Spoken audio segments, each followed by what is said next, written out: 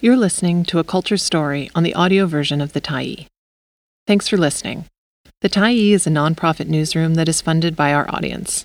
So, if you appreciate this article and you'd like to help us do more, head on over to support.thetyee.ca and become a Tyee builder. You choose the amount to give, and you can cancel at any time. Hope is complicated but necessary. By Dorothy Woodend, May 11, 2023. Not Too Late, Changing the Climate Story from Despair to Possibility. Rebecca Solnit and Thelma Young Lutinatabua, editors.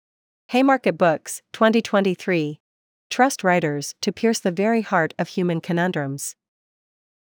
In their collection, Not Too Late, Changing the Climate Story from Despair to Possibility, Rebecca Solnit and Thelma Young Lutinatabua take as their impetus how people around the globe are tackling the greatest challenge of our time. And it strikes a chord. Amongst the writing and interviews, one of the brightest bits of green hope comes in the essay, What to Do When the World is Ending. Community organizer and essayist Yoda Marone quotes American writer James Baldwin, What to do when the world is ending, wherever human beings are, we at least have a chance, because we're not only disasters, we're also miracles. On any given day, I ping-pong between wanting to hit humanity with a shovel to being convinced that the only way forward is with everyone linking arms and singing socialist anthems together. And that's all before lunch. The twin polarities of people's infuriating, then heroic aspects is part of who we are as a species. Perhaps ants feel the same way about other ants? This emotional push-pull never fails when it comes to human nature, and it's at the center of many of the works collected in Not Too Late. One moment you're despairing of the ongoing corruption of oily oil executives. The next, you're blown away by the stubborn refusal of ordinary people to give up on ideals of fairness, justice, and equality. Arg, humans. And humans. They will always surprise you. Of the more than 20 essays in the book from writers, activists, and organizers, it's the humanity of the approach taken that is most striking. Not Too Late levels a gentler, more measured approach to social change, suggesting that commonality, the communal and community-driven action are the only ways genuine, far-reaching change can take place. That means trying to get as many folks as possible on board. In acclaimed American author Rebecca Solnit's opening essay, difficult is not the same as impossible. Notice the capitalized I on the word is. It's there for a reason. Imperative, indeed. As Solnit writes, we are deep in an emergency, and we need as many people as possible to do what they can to work towards the best-case scenario and ward off the worst. This collective impulse is clear from the jump. Join us reads the opening faceplate illustration, a black and white drawing of people marching over top of a toppled oil rig. But there are other eyes that are problematic. If the collection has one common enemy, it is the culture of individualism. Again, Solnit sums it up best when she writes, capitalism encourages us to imagine ourselves as consumers rather than citizens. Authorities like us to believe we have no power.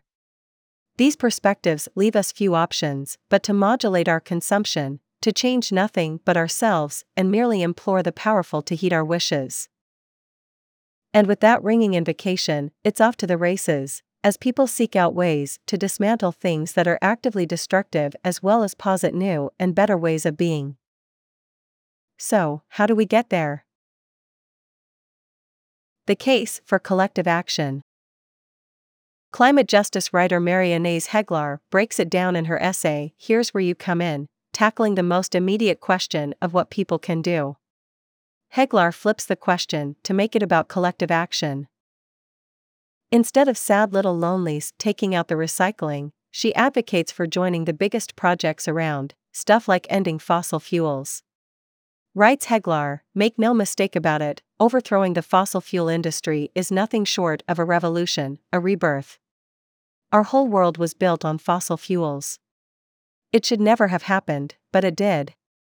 That's why we need a whole new world, and we all, every single one of us, has a powerful role to play as a midwife in this rebirth. From the heated struggle to agree about 1.5 degree temperature change through the Paris Agreement to more personal explorations of what it means to bring a child into a highly unpredictable world, some of these stories are extremely familiar. You've probably read different iterations of the arguments towards transitioning away from fossil fuels many times over. The information isn't new, and because of this, it's easy to slide through the facts and figures without much impact. But the overall effect of the book is cumulative. It takes a while to situate itself, roots curling into your heart and gut, even as one's mind is assessing the scope of the information on offer.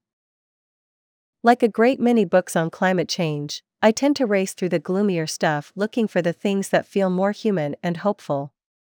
Something similar happened with George Monbiot's book Regenesis, and with J.B. McKinnon's As the Day the World Stops Shopping. Even a couple of years after reading McKinnon's book, the chapters where he visits the Kalahari people remain stuck firmly in my head. Why? I can only think that it is the foundational sense of community that McKinnon found there. I wanted it too, time to hang out around a blazing fire, shoot the shit, yak away, and simply just be, companionably, with other people. It's this idea that I kept coming back to, how to work collectively, how to make an authentic community. At the heart of it all, how to get along with other humans. Because as James Baldwin notes earlier in the book, sometimes we are indeed disasters. The difference between survival and annihilation. When the work of finding consensus on even the smallest, most mundane stuff can seem almost unendurable, imagine what it must feel like to contend with potentially world-ending issues. Except that you don't have to imagine, because climate policy leader Renato Redentor Constantino lays it all out in his essay, How the Ants Moved the Elephants in Paris. Constantino sets the stakes at the outset, writing, in the 6 years after the unsuccessful Denmark Climate Conference, the powerful exerted tremendous effort to keep a tiny number, 1.5 out of the United Nations documents.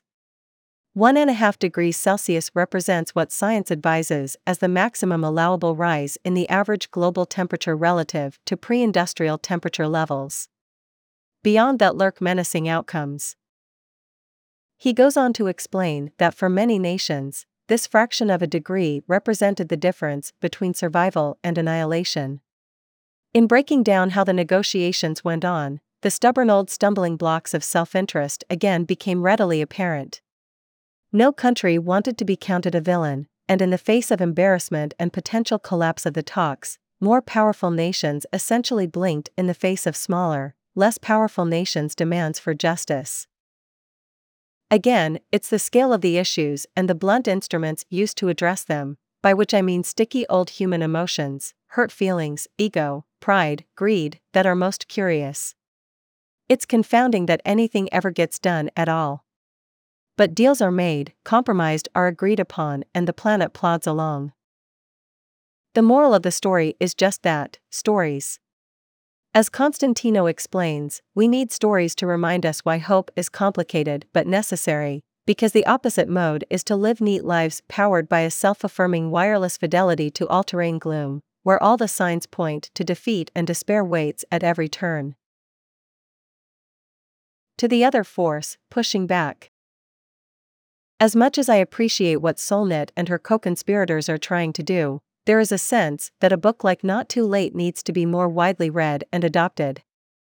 Many of the folk who read it will probably already be familiar with the issues and ideas raised. But what of the other audiences out there? There are many people who need to know that another way is not only possible, but close at hand. In acclaimed climate scientist Joelle Georges's contribution A Climate Scientist's Take on Hope, she describes an encounter with an elderly man who just happened to attend her lecture and came up to express his feelings after the talk at a pub in a small Australian town. It's in this encounter, in the flesh, where one person can offer their grief and remorse and be soothed by another person, that perhaps deeper, more profound shifts can take place. Most decisions that a person makes have limited ramifications. They pertain only to a few other folks directly, and will probably only last a limited amount of time.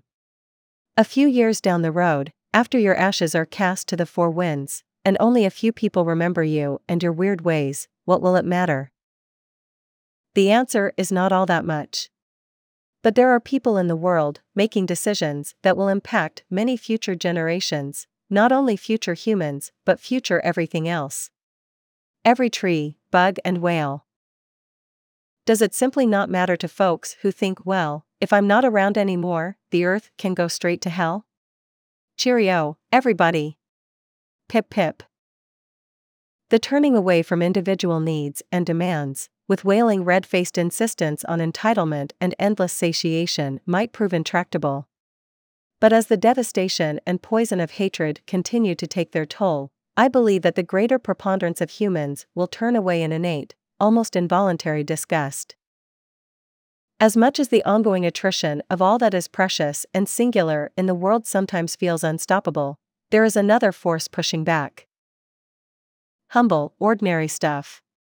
People doing what they can, where they can, joining up with other like-minded folks to rebuild, repair, and stand off the rising dark. Miraculous. Thanks for stopping by the Tyee today. Anytime you're in the mood to listen to important stories written well, we'll be here. And if you'd like to keep independent media going strong, head over to thetyee.ca and click on the Support Us button to pitch in. Finally, big thank you to all of our Tyee builders who made this story possible.